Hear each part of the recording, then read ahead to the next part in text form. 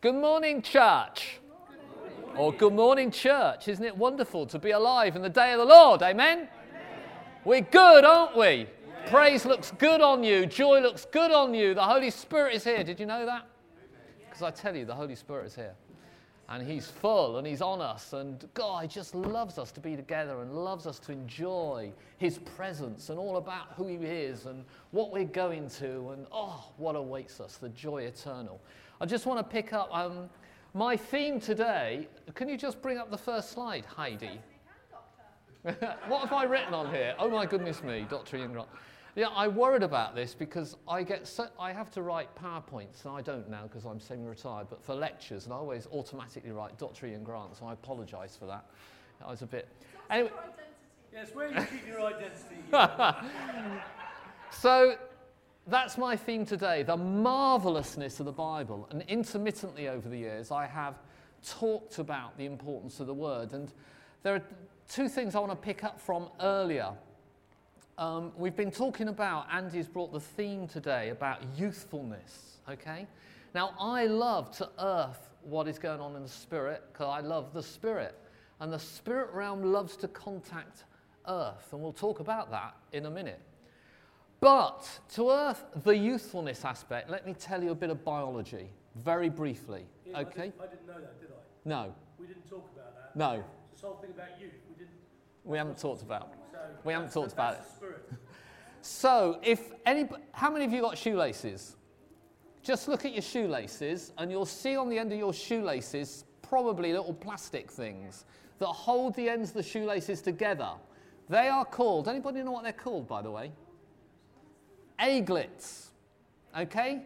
Now, if you look at my shoes, A-E-G-L-E-T-S, they're called aglets. Call them the ends of the shoes? They're the end of the shoelaces. Aglets. Now, if you look at the end of my shoes, my trainers that I'm wearing, that I'm not wearing, but near my seat, you'll see my aglets are not there, okay?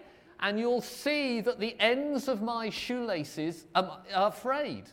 They're frayed. They're getting all dismembered kind of thing, okay? Now, the human chromosome has aglets, all right? That's what I'm trying to tell you. The human chromosome is strings of shoelaces. And at the end of each of these strings are these things called aglets. The biological term is telomere. We're all born with a specific length of telomere. 40,000 base pairs, 10,000 base pairs if you want to be really technical.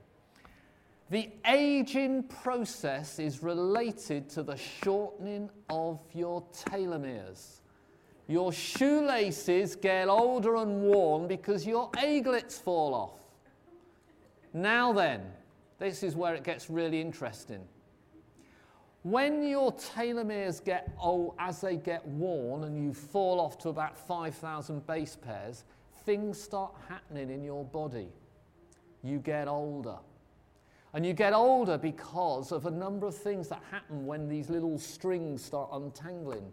The control is lost. You start getting mutations. You start getting inflammation in the body for no known reason. There's indeed a syndrome called that, of aging. You start getting all sorts of things. Cancer comes, atherosclerosis, heart attacks, all related to telomeres. Good news. Now, this is really interesting. In fact, there's a woman in 2004, I think. She got the Nobel Prize for discovering telomeres. It's so important. And you can lengthen your telomeres. Do you know one of the key ways that they've discovered in the secular world to lengthen your telomeres, to make yourself younger? Joy, meditation, exercise. Now let's translate that into the redeemed life, yeah? Yes, thank you. So we can speak to our telomeres, if you like, and there's scientific evidence for this, that if we pray and we read the Word, what Andy was just saying last time, if we read the Word, just reading the Word lengthens your telomeres. It's scientifically proven, if you like. Wow. As you lengthen your telomeres, your youthfulness stays youthful. Yes! Amen? So do you see the way that we are translating our faith into an earthing exercise here. Yeah. So if you pray and you meditate on the Lord and you read the word, you are keeping your body whole because the Lord keeps your telomeres long. Wow. Yeah? It's true. Absolutely true. Now, one of the things that I've observed about Christians over many years is the average Christian looks a lot younger than their secular counterpart. That's right. It's absolutely true. Absolutely true. And it's because we have the hope. We are filled with the joy. What does the Bible say? Joy inexpressible. You know, before we knew about telomeres, and I wasn't going to talk about this, but anyway, before we knew about telomeres, it's long been known in medical science that joy helps. It restores health because there's blessing in it and not cursing, isn't it? If you go, bless you, Janet, bless you. Bless Jane. Oh, dear. Anyway, bless you, Jane. The Lord knows. Bless Janet. Bless you, Jane. You receive it into your spirit, don't you? It does something. There is something that happens. Ian, Yeah? can you just pray over us? Because I think this is a real revelation. And I just So- feel that you've brought this revelation to us. So just pray over us as a doctor. Yeah, so Lord, we want to thank you, Lord, that, Lord, you always want to earth your truth. And Lord, today, right now, I do pray a covering over us. Lord, in this truth, that, Lord, by worshipping you and focusing on you, our telomeres get longer. Yes. And that brings the youth that we've been praying about. Because, Lord, as Andy said, we have eternal life and we bring eternal life. Lord, as we follow you and the joy of your presence infills us and overwhelms us and overflows from us, Lord. So, Lord, I speak youthfulness into this body of people, sons and daughters of the living God. In Jesus' name. Amen. Amen. Amen. Amen. And just a part of my testimony, you know, I've always tried to bless patients in a way that just I speak to them in a way that helps them, if you like, yeah? You have to tell honest truth, but you can tell honest truth in different ways. And I've always frequently also gone, just bless you, as they've walked out in the room. And so many times when I've spoken to them, and this is not me, this is the Lord, hear this, yeah? People have gone, God, I feel so much better now. Because you see, there's an impartation that occurs. The word is truth, is it not? So, Dave, you just hit you. Did I hit something? That was good. Bang! You know, the word is truth, isn't it? And just by saying to someone, bless you, something happens in the spirit realm. We've got to understand that. You know, so sicknesses of the enemy. We'll talk about that a bit more in a minute. But, you know, blessing in wonder and love and righteousness. Oh, it's all tied up in him. Amen? Isn't it good to be partaker of his holy nature?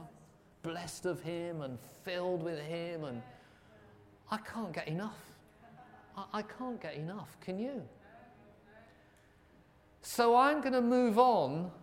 And hearing this is all linked together, the marvelousness of the scripture, because this is all linked. That what the Lord said to me in the last 2 or 3 weeks is, Ian, you must see everything through spiritual eyes. You've got to look at it through the spirit realm, and then you'll understand the earthly realm. Do not look at it the other way round. Yeah. Do you understand? That's right. So many theologians have done it the other way round. They think they're marvelous intellectuals and they've got it screwed up, literally, that's affected generations of Christians. And we can talk about some of that maybe another time. And so the Lord has really clearly spoken to me about, Ian, look at everything through spiritual eyes. Now today, what I'm going to do is bring, I hope, 2 or 3 strands together. Strands? We were talking about strands, telomeres. I'm going to bring 2 or 3 strands together that may seem completely unrelated, that I believe form the marvellous whole about where we are right now and what the Lord is going to do in us. And there is a backdrop against that, which is this.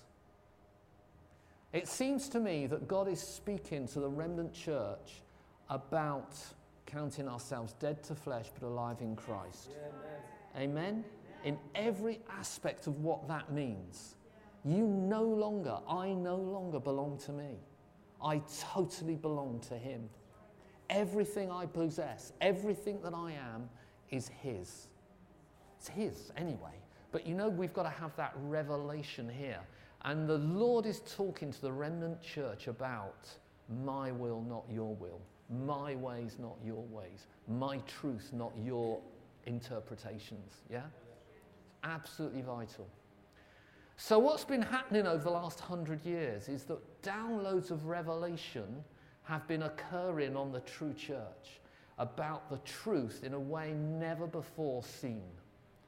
Interestingly, at the same time that counterfeit has been rising up about what the Bible is about. So just to quote you a simple thing, a theologian called Bultmann, who you may have heard of, a German in the early 20th century, invented this term, higher criticism, which was dismembered the Bible, or he tried to. That's not good. Now the Word of God is written by the Lord. The Bible testifies to its own truth. You need no other book but to know this is truth. And as you read it, the Holy Spirit inspires you and fills you, and it excites you. Time and again recently I've gone to the Word. The Lord's impressing on me the importance of knowing this. Yeah? It's the Word and the Spirit, isn't it? We have the mind of Christ. Christ was the Word. In the beginning was the Word, and the Word was God, and the Word was with God. Yeah? So we are the embodiment of all that. It's the Holy Spirit and fills us. And, there's many scriptures. I won't go through them, but, all scriptures God breathed, we read in 2 Timothy 3:16. All scriptures. Okay? And we're going to prove that in a minute. Very briefly, but we're going to prove it. Scripture came not by the will of man, but by holy men of God who spake as they were moved by the Holy Ghost. You only speak when you're moved by the Holy Ghost. Amen? We want to be moved by the Holy Ghost. Thus saith the Lord, and other similar expressions I've written here are stated more than 2,500 times in the Bible. So there's enough kind of evidence, isn't there, that the Bible is written by the Lord. Now, we can look about different aspects of actually the Bible being truth. Now, I just got a funny slide up here. I've only got 3 slides, by the way. Next one, Heidi, I hope is the right one. Right, now then, it's there. The gospel is written in Genesis. If you look at the names of every person named from Adam to Noah, okay, when you read the meaning of those names, it's the gospel. I put it down below. Man, appointed mortal sorrow, but the blessed God shall come down, teaching, his death shall bring the despairing rest. That's the meaning of those Hebrew names, okay? The gospel is right at the beginning of Genesis, to those who want to have a look at it. See that? No, that's okay. What don't you see? Oh, I see. Shall I read it out? Man, I'm sorry, this is me writing small, isn't it? Man is appointed mortal sorrow, but the blessed God shall come down, teaching that his death shall bring the despairing, that is us, rest. In other words, eternal life. That is the gospel. And we've talked before that, and we won't talk about it today, but the gospel is written in the stars. It's the opposite of the counterfeit astrology. It's all there in Psalm 19. It's there in Job 38. The gospel is written in the stars. It's simply amazing. Now, I'm briefly going to talk about a guy called Ivan Panin. I'm not going to do this in any detail because I just want to bring a principle here. But I want to show you that the Bible has got divine numeric structure. And that there is no other book ever written, or ever will be written, that has got that numeric structure. Now I want you to hear me and follow me here. I'm going to keep this really simple. Just for an example, the word of Moses is mentioned in the scripture 847 times. The last time it's mentioned is in Revelation 15. Okay? 847 is a factor of 7. The whole Bible is written around the number 7. You don't need to be a mathematician to see it. For example, in Revelation, there are 7 angels, there are 7 churches, there are 7 lampstands, there are 7 days of the week. Exactly. You see it everywhere. 7, 7, 7. All right? Number of completion. And you see that. When you dig deeper, it's all there inside and out. And I'm going to show you one very brief example. And this guy, Ivan Panin, was a Russian Jew, okay? And he lived at the turn of the 20th century, and he was an atheist. But he was a brilliant mathematician, and he actually ended up as a professor at Harvard University. He was reading the Bible just in Greek and realized something about the structure of John 1:1 that I've just noted to you. And he went, ooh, this is interesting. The only 2 languages in the world where the letters have numeric significance are Hebrew and Greek, the 2 languages of the Bible. Now what we do is we've got our alphabet and then we've got our numbers 1 to 10. But in Hebrew that doesn't work like that. Every letter has a numeric significance, and there's 22 letters in the Hebrew alphabet. The same for Greek. You can therefore ascribe a value to every letter and a value to every word. Next slide. So this is, now I must tell you a funny story about this. This is real Hebrew on the left. I'm not pretending I understand it. But I switched my computer to Hebrew this week. And to cut a very long story short, when I went to reboot it proudly the next day, being really chuffing myself, being able to work out how to write Hebrew using PowerPoint, the whole of my computer was in Hebrew. I logged on and the whole thing was Hebrew. My name was in Hebrew. Everything was on the right instead of being on the left, or the words on the bottom it was all Hebrew. I tell you, I had a few palpitations. So I then spent the next hour at least trying to get my computer back to speaking English. So you're now fluent in Hebrew. So now I'm fluent in Hebrew. So all I'm saying here is that every Hebrew letter represents a certain number and has a numerical value. And those are the first 11 letters. That's what I'm trying to express in graphic form. Next slide. This is my last slide, because I'm not going to dwell long on this. Next slide. Sir, lady? Oh, sorry. There, right. Now then, this is the first sentence in the Bible. On the left, it's written in Hebrew. I want you to count the number of words. 1, 2, on the left-hand column. 1, 2, 3, 4, 5, 6, 7. If you want to count the letters, 28 letters, factor of 7. Yeah? If you look at the middle word, which has got just 2, which has got the value of 401, yeah? And you count those 2 letters, you'll see on either side there's 5 letters, making a total of 7. It's completely symmetrical. Okay? Okay, have you got a pointer? Have you got a pointer? No. So you see where it's number 401? Yeah. If you see the word above it, where it says 86, yeah. If you count the number of letters in that 86, there's 1, 2, 3, 4, 5. Yeah. If you go down to where it's 395, and you count the number of letters to the left, it's 1, 2, 3, 4, 5.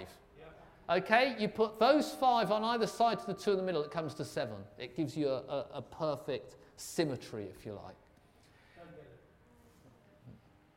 You need a pointer. Is it? Have you got a pointer?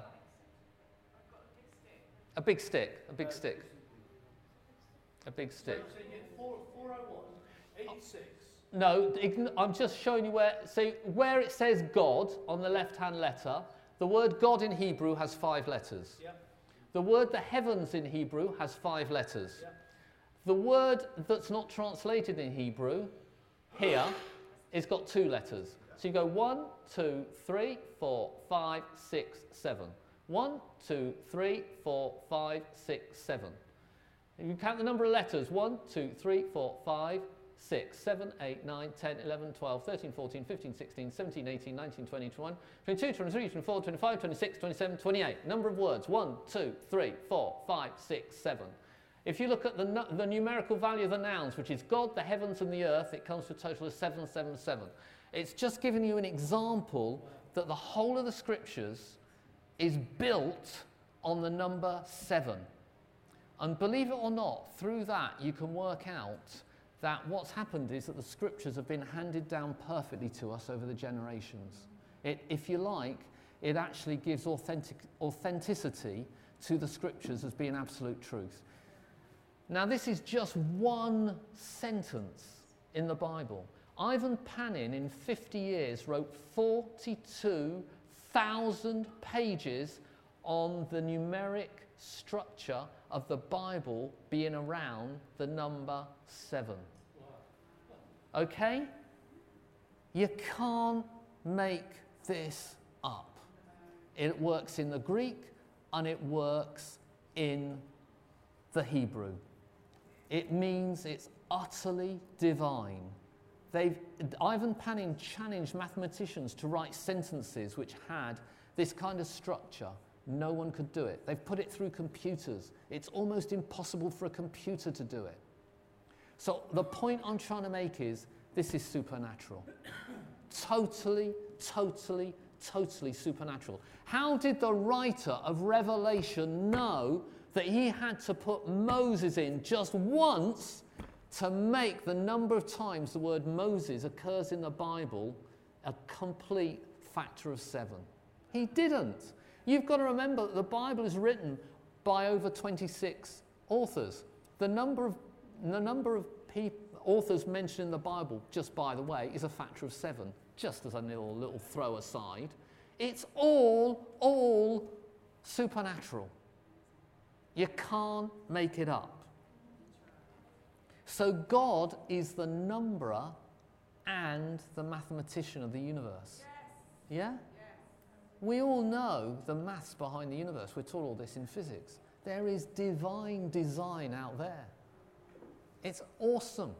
It's wonderful. It's just without comprehension, really. If I've got time, I'll give you a real stunning stuff at the end, but I think we need to move on. It's 12 o'clock. So around this, I'm going to jump into another string. Now, I'm sure you're like me, that if you read chapter 1 of Matthew, it's a bit boring. It's the genealogy of Jesus. Just as an aside, if you look at the genealogy of Jesus in numeric structure, it's perfectly perfect. There's about 50 examples I can give you. Okay?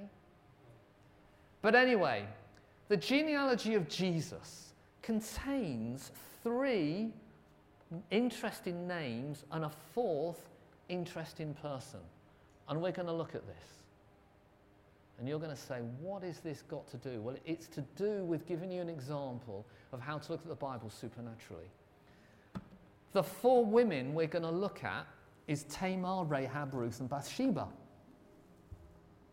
Now, why are we going to look at those 4 women? I'll tell you why we're going to look at those 4 women, because people have gone, why are they in the genealogy of Jesus? I mean, come on, man. They've all been a bit, Why isn't Sarah, Rachel, Rebecca mentioned? Why is it these 4 women? Well, let me tell you just another interesting little sideline. But the 3 that are mentioned are Tamar, Ruth, and Rahab. They're mentioned by name. And guess what? If you add up their numerical structures, it's a factor of 7. Anyway, won't bore you with that. Bathsheba is not mentioned by name. She's called the wife of Uriah. Now, I'm going to take us briefly to Enoch. Enoch is not a canonical book, but it's referenced twice in the Bible, is it not? It's referenced in 2 Peter 2, and it's referenced in Jude, the 65th book of the Bible. We can go on about number of books in the Bible, by the way, and how that's also seen in the Scriptures. The Bible tells you that there will be 66 books in the Bible. But anyway, we will ignore that. I'm just trying to demonstrate to you how incredible this is. Okay? So if we look at 1 Enoch chapter 6, you will see these fallen angels, which are called Watchers, come to earth at a place called Mount Hermon. And they make a pact that they're basically going to have sex with women that they see beautiful. We've got to be very careful about the biblical definition of beautiful women. You'll read about it in Peter.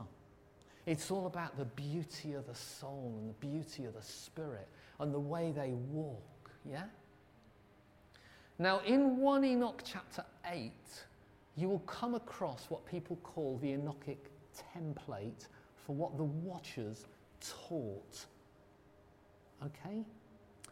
And to briefly say, it included things like illicit sex, metallurgy, if you like, idols of metal, which includes putting them on your body, by the way, includes idolatry, includes war, and includes, actually, knowledge. Okay? Sorry? Drugs, yeah. There's a number. I'm just mentioning a few. The consequences of the Watchers teaching man, that we see everywhere. And again, they're quoted in 1 Enoch, but the Bible mentions as well. So it's unrighteousness, evil, war, disease, famine, pestilence, etc. Okay? So the Watchers, is clear, introduced that when they came to earth, because they were the fallen angels and they wanted sex with the beautiful women. All right? So we need to ask, what's the purpose of the 4 women that I've mentioned in Matthew 1? So any Jew reaching Matthew 1 would instantly know why these women are there. If you look at what happens in Genesis chapter 6, you will see that Watchers look from above, they look down to below, they see beautiful women, they lay with them, and they have children. Okay? So let's look at Tamar. What happens about Tamar? So Tamar is actually, it's in Genesis 38, is actually the daughter-in-law of Judah. And incidentally, this is another play on words. This is why it's so important. But Judah has a first son by the name of Er, which has the same Hebrew root as the word watcher, interestingly. And he dies. But anyway, as you know, Judah promises to Tamar after her husband dies. Tamar's the wife of Er. Tamar actually is promised Shelah, which is the third born of Judah. But Judah doesn't really want that to happen. And in the end, you probably know the story very well, Tamar dresses up as a prostitute, Judah lays with her, and guess what? You get Perez, who's in the line of Jesus. So what's happening here? You have to ask yourself, what is going on? So what is happening is that the sin that you read about in if you like, Enoch, is being played out in this story. But the idea through the genealogy of Matthew that is occurring is the reversal of that sin. Okay? That is the idea. And you can see that repeated. If I can take you through... Have we any children here? No. I want to actually give one important point. Let's go to Ruth. Now, Ruth is a Moabite or a Moabitess. What does Moabites represent in the Bible? Illicit sex, idolatry, war. Okay, it was Balaam's way of getting the Israelites to fall. He couldn't put a curse on them, but he could trick them. So, she was a Moabite woman, but she was, if you like, into a Jewish family through Ahimelech that we read about, who was from Judah, and that side of the family died off, and you will remember that Naomi came back to Israel with Ruth, and they had no money effectively. Now, just to focus on one part of the story, Ruth ends up supernaturally meeting Boaz. Boaz, incidentally, means strength, but if you see it in the original Hebrew, it has a play on the word Gibor, which means giant. What I'm trying to introduce is this concept is that this is all supernatural. We have to see it everything through unseen realm. When Ruth, so you'll read in the scriptures that Boaz gets, Mary and drinks and goes to sleep. Naomi has said to Ruth, beautify yourself. It's using one of the illicit arts that we read about from the Watchers. Beautify yourself and lay at the feet of Boaz. Actually, laying at the feet of Boaz in Hebrew is well known to be a euphemism, in other words, a metaphorical means of saying something else, exposing your genitals. So in fact, what Ruth did was expose Boaz. So of course, when he's got a beautiful woman, wakes up to see a beautiful woman and he's exposed, there's obviously the issue of seduction taking place. Yeah, and this is well theologically, I've looked at this really deeply. Just about every good solid theologian agrees that is true. And what that introduces is the concept of what was happening with the Watchers looking at beautiful women. This is the thing that Matthew is trying to imprint upon the readers of that genealogy, saying what this is about is reversing all that. Because at the end of the day, you get a total reversal by Jesus being born, okay? Through an immaculate conception, not through Watchers who are fallen angels actually having, if you like, sex with the women on the earth. All right? So what I'm trying to present to you is this unseen realm that is acting, that is being reversed by Jesus. And we can go through Ruth. I've done Ruth, but if you briefly, Bathsheba, you read about David. What's he? He's on a high roof, he's looking down, he sees a beautiful woman, he has sex with her. Doesn't that remind you of a story that we read about in Genesis 6? What's happening here? It's all about God marking time on what happened in Genesis 6. And it's all about the unseen realm coming through all this genealogy. And it's reversed because the baby that was born from Bathsheba was Solomon. Okay? In the line of Judah and later to become king. It was all about reversing. To prove that, let's fast wind to Jesus. So you get Peter's confession of Jesus as Lord. Where did that occur? Mount Hermon. Do you see the incredible significance of that? That Peter confesses that Jesus is Lord on Mount Hermon, which is the place where the Watchers come to. Okay? Then two things happen. The first is Jesus says, you are Peter, and on this rock I'll build my church. Now then, Peter in Greek is Kephas, which means little stone. Okay? Peter in Greek is Petra, which means big stone. Now the Catholic Protestants and others have had interpretations of that. So the Catholics will go that Peter, it's on you that I've built the church. That's where the Pope comes from. That's wrong because actually in the Greek it's little stone. Now the Protestants have gone on the rock of Jesus. I've built my church. That is also, I agree with that, but there's a bigger meaning here. The bigger meaning is that on this rock, Mount Hermon, where the gates of hell, that's what the Jews believed, the gates of hell were on Mount Hermon. The gates of hell should not prevail. He's making a declaration about the church, and the gates of hell will not prevail against this church.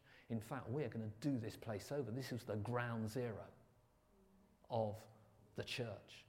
And do you understand our authority in that? So what's happening here is Jesus is reversing all the stuff that went on in Genesis 6. It is so much more. We understand, and we correctly understand, that Adam and Eve were tempted by Satan. Okay? And we correctly understand, as is written in Romans, that of course there was a first Adam and a last Adam. We know all that, and we know that the reason the Son of God appeared was to destroy the devil's work. But what I'm trying to impress upon you is the Bible has got so much more to it than this, that is so fully annihilates the works of the enemy, it's beyond comprehension. It's going to be more than beaten to dust. Okay? Everything is being redeemed. Everything is being reconciled. Everything is being made whole. And that's the important thing. Jesus was declaring to the watchers, your time is done. And that is what happened when he, if you like, in Jude, I think it is, he goes down and he speaks to the fallen angels that are there. And the Greek is Tartarus. Yeah? That he goes there and he just explains to them exactly what life's about, if you like. And out of that, we therefore can understand what we were saying this morning.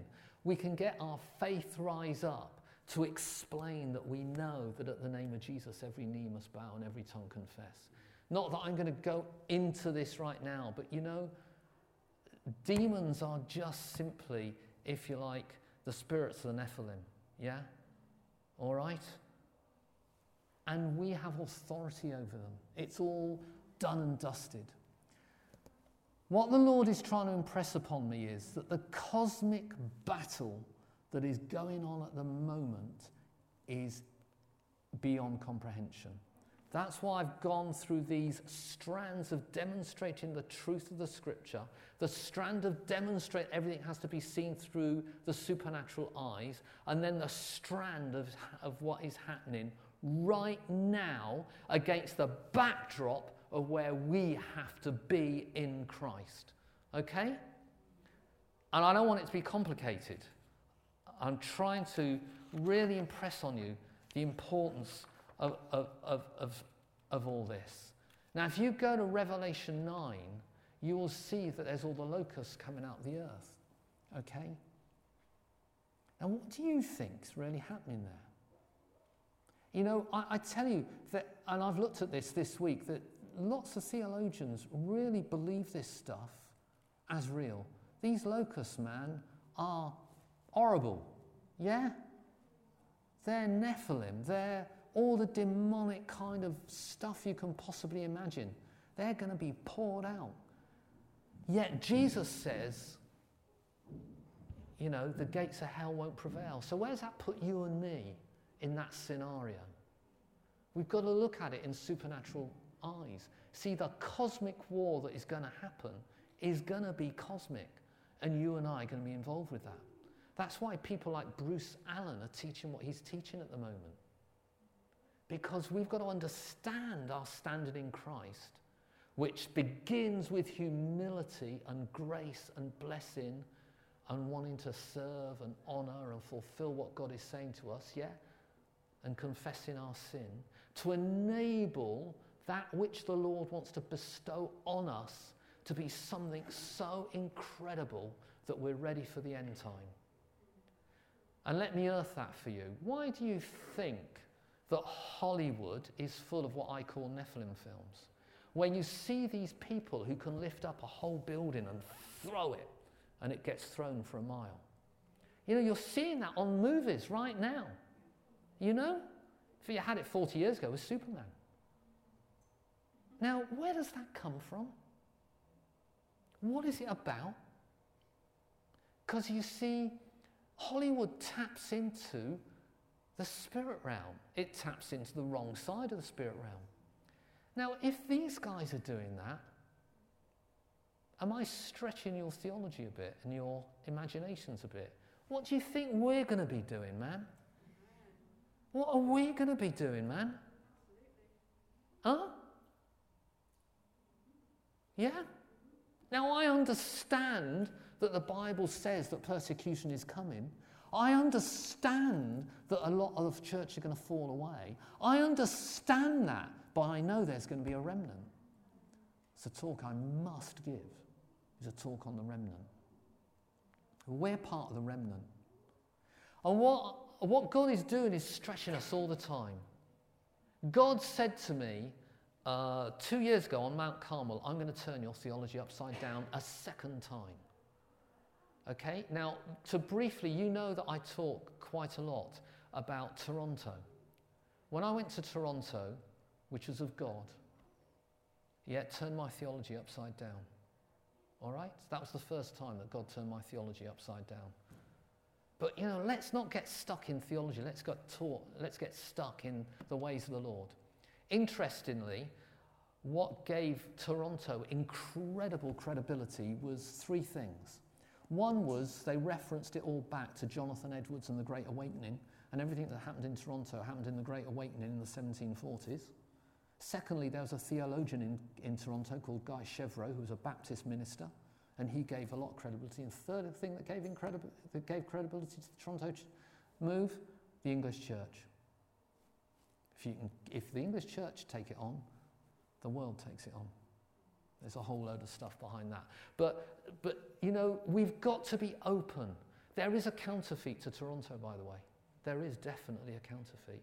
I won't talk about it now, but there's a counterfeit, because everything has a counterfeit. But what I'm trying to say and explain is, this is the backdrop. This is the supernatural occurrence of what is going on.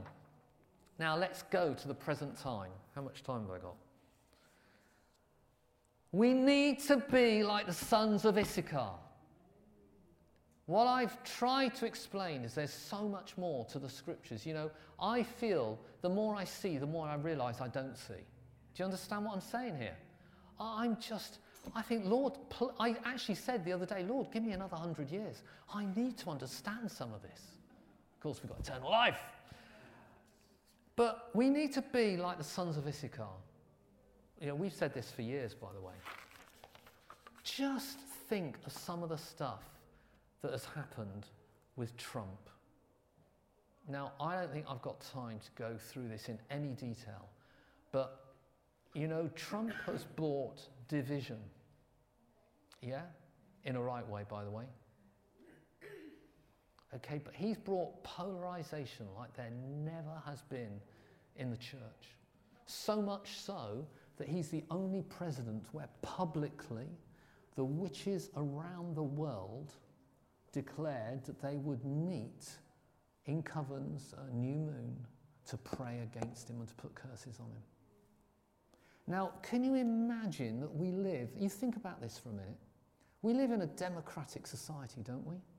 For years we have accepted that whoever wins a democratic vote, then they go forward. Yeah?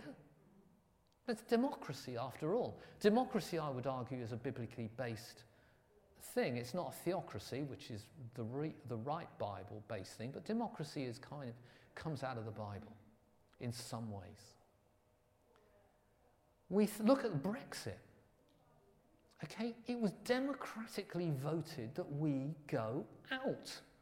So why is there so much opposition, so vitriolic, so violent? It's not democratic. We have to humbly say, you guys won.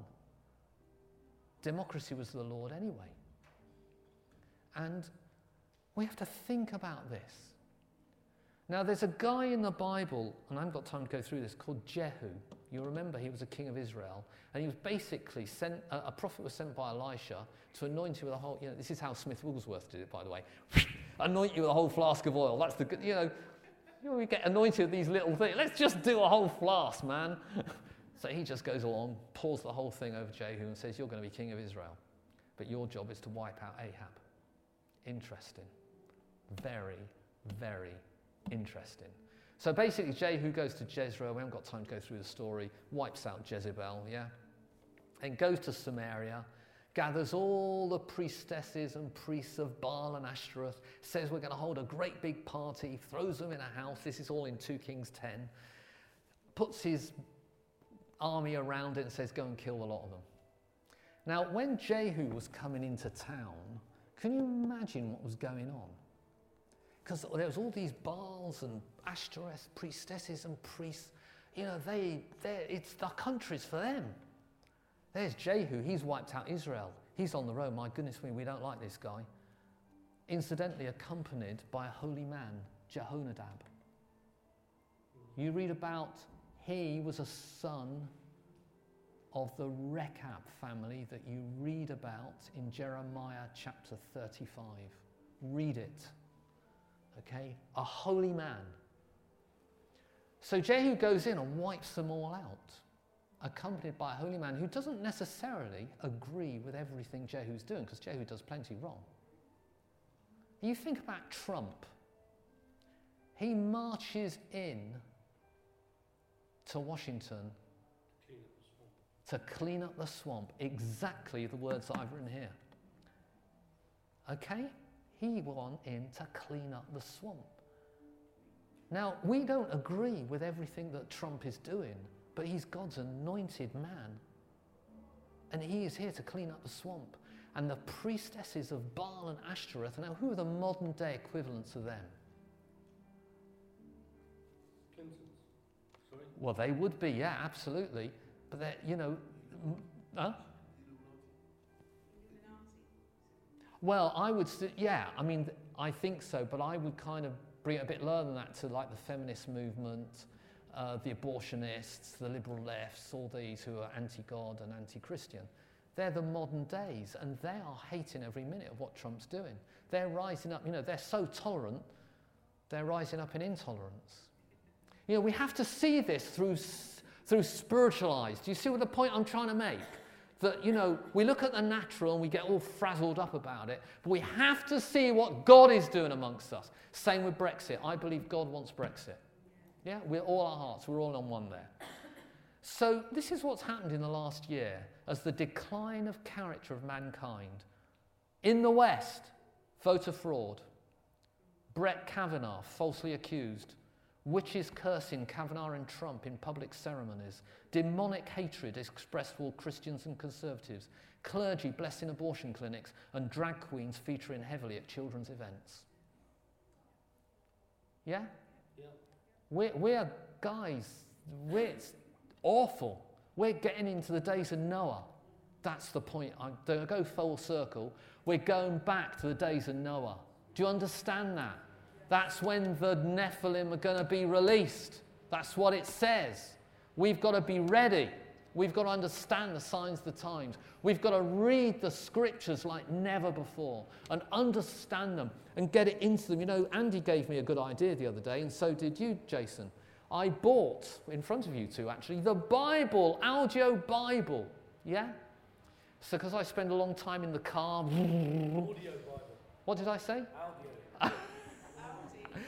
Audi. Not that I've got an Audi. An Audio Bible. I switch it on and I'm listening to it and I feel it impregnating my spirit. Do you understand it? I can't explain it. I don't even have to concentrate. Okay, because I have to concentrate on the driving sometimes. It's impregnating my spirit. It's the Word of God. It's life itself. And the more it impregnates, what happens? What are the fruits of this happening and impregnating your spirit? The fruit of it is faith rising up. Your passion for Jesus. You're hearing the voice of the Spirit because we become and have the mind of Christ. That's what it says in Corinthians, yeah? We develop the mind of Christ. When I have the mind of Christ, I hear the Spirit of God. When I hear the Spirit of God, I do what He is doing and nothing else. When I hear the Spirit of God, I do the greater works. That's what I was referring to earlier. We were doing the greater... You know, Jesus said we're going to do the greater works, yeah? And look what Jesus did. But He said greater works. And that's what we're being prepared for. And I think what's really important was when I was kind of looking at us this morning, I could see the Holy Spirit over all of us. I could see the gifting and the blessing and the maturity and the dedication, if I can use that word, over us. that the Lord was blessing. And it's really important that we understand the seriousness of the hour, yet the joy of the hour, and the mantle that we have got upon us to accomplish this. We can't do it of ourselves. And so to bring it back to where I started, it's how do we earth it? Yeah? Well, 1 Peter 1, be holy just as I am holy. It is all about holiness. Every bit of it. You are no longer part of yourselves. We belong solely to him. Are we ready to die for him? Are we ready? We count ourselves, the Bible says, count ourselves dead to sin. That's the whole symbolism of baptism, isn't it? It's death to the old life and risen in the new. And we've got to remember that. And that, transformation of the renewing of the mind. Over the last couple of years, I've had so much, I just start reading the Word and it refreshes me so much. And I end up praising the Lord. And I'm not talking about the dryness of the Word here. I'm not talking about, studying it with scholarship. I'm talking about allowing the Holy Spirit to illuminate it. Yeah? Amen? Amen. Can we stand up? So I don't want you to be listening. I want us to be activating. Amen. So what I'm going to... If this is okay, Andy? What I want us to pray is that we really understand from the spirit realm and see things through the supernatural eyes. Yeah? That's what we need. Even at work, we need that. What's really going on? We can't look at it with flesh. We have to look at it with spirit. So, Lord, I want to thank you, Lord. Lord, I want to thank you for everyone here, and thank you for the anointing on them and the lives that are so precious here. And the Lord, that they have open eyes and open ears, and that they hear your voice moment by moment. And I pray, Lord, that you even more open our eyes to see the times, the signs of the times, Lord, that will enable us to move in humility, but, Lord, with a precise word of knowledge, the precise prophetic insight, the precise decision-making, with all the wisdom that we require. Lord, with signs and wonders following, Lord. Lord, we do not say that in a trite way, but we say it with sincerity and truth and knowledge that you want us to walk like that, that will bring peace and, Lord, prosperity to those who hear your word. So, Lord, ignite. Lord, I pray for self-ignition in each of us. I pray for a new move of the Lord in each of us as we are inspired to know your word, do your word, and bless others and be filled with the Holy Spirit. In the name of Jesus. Amen.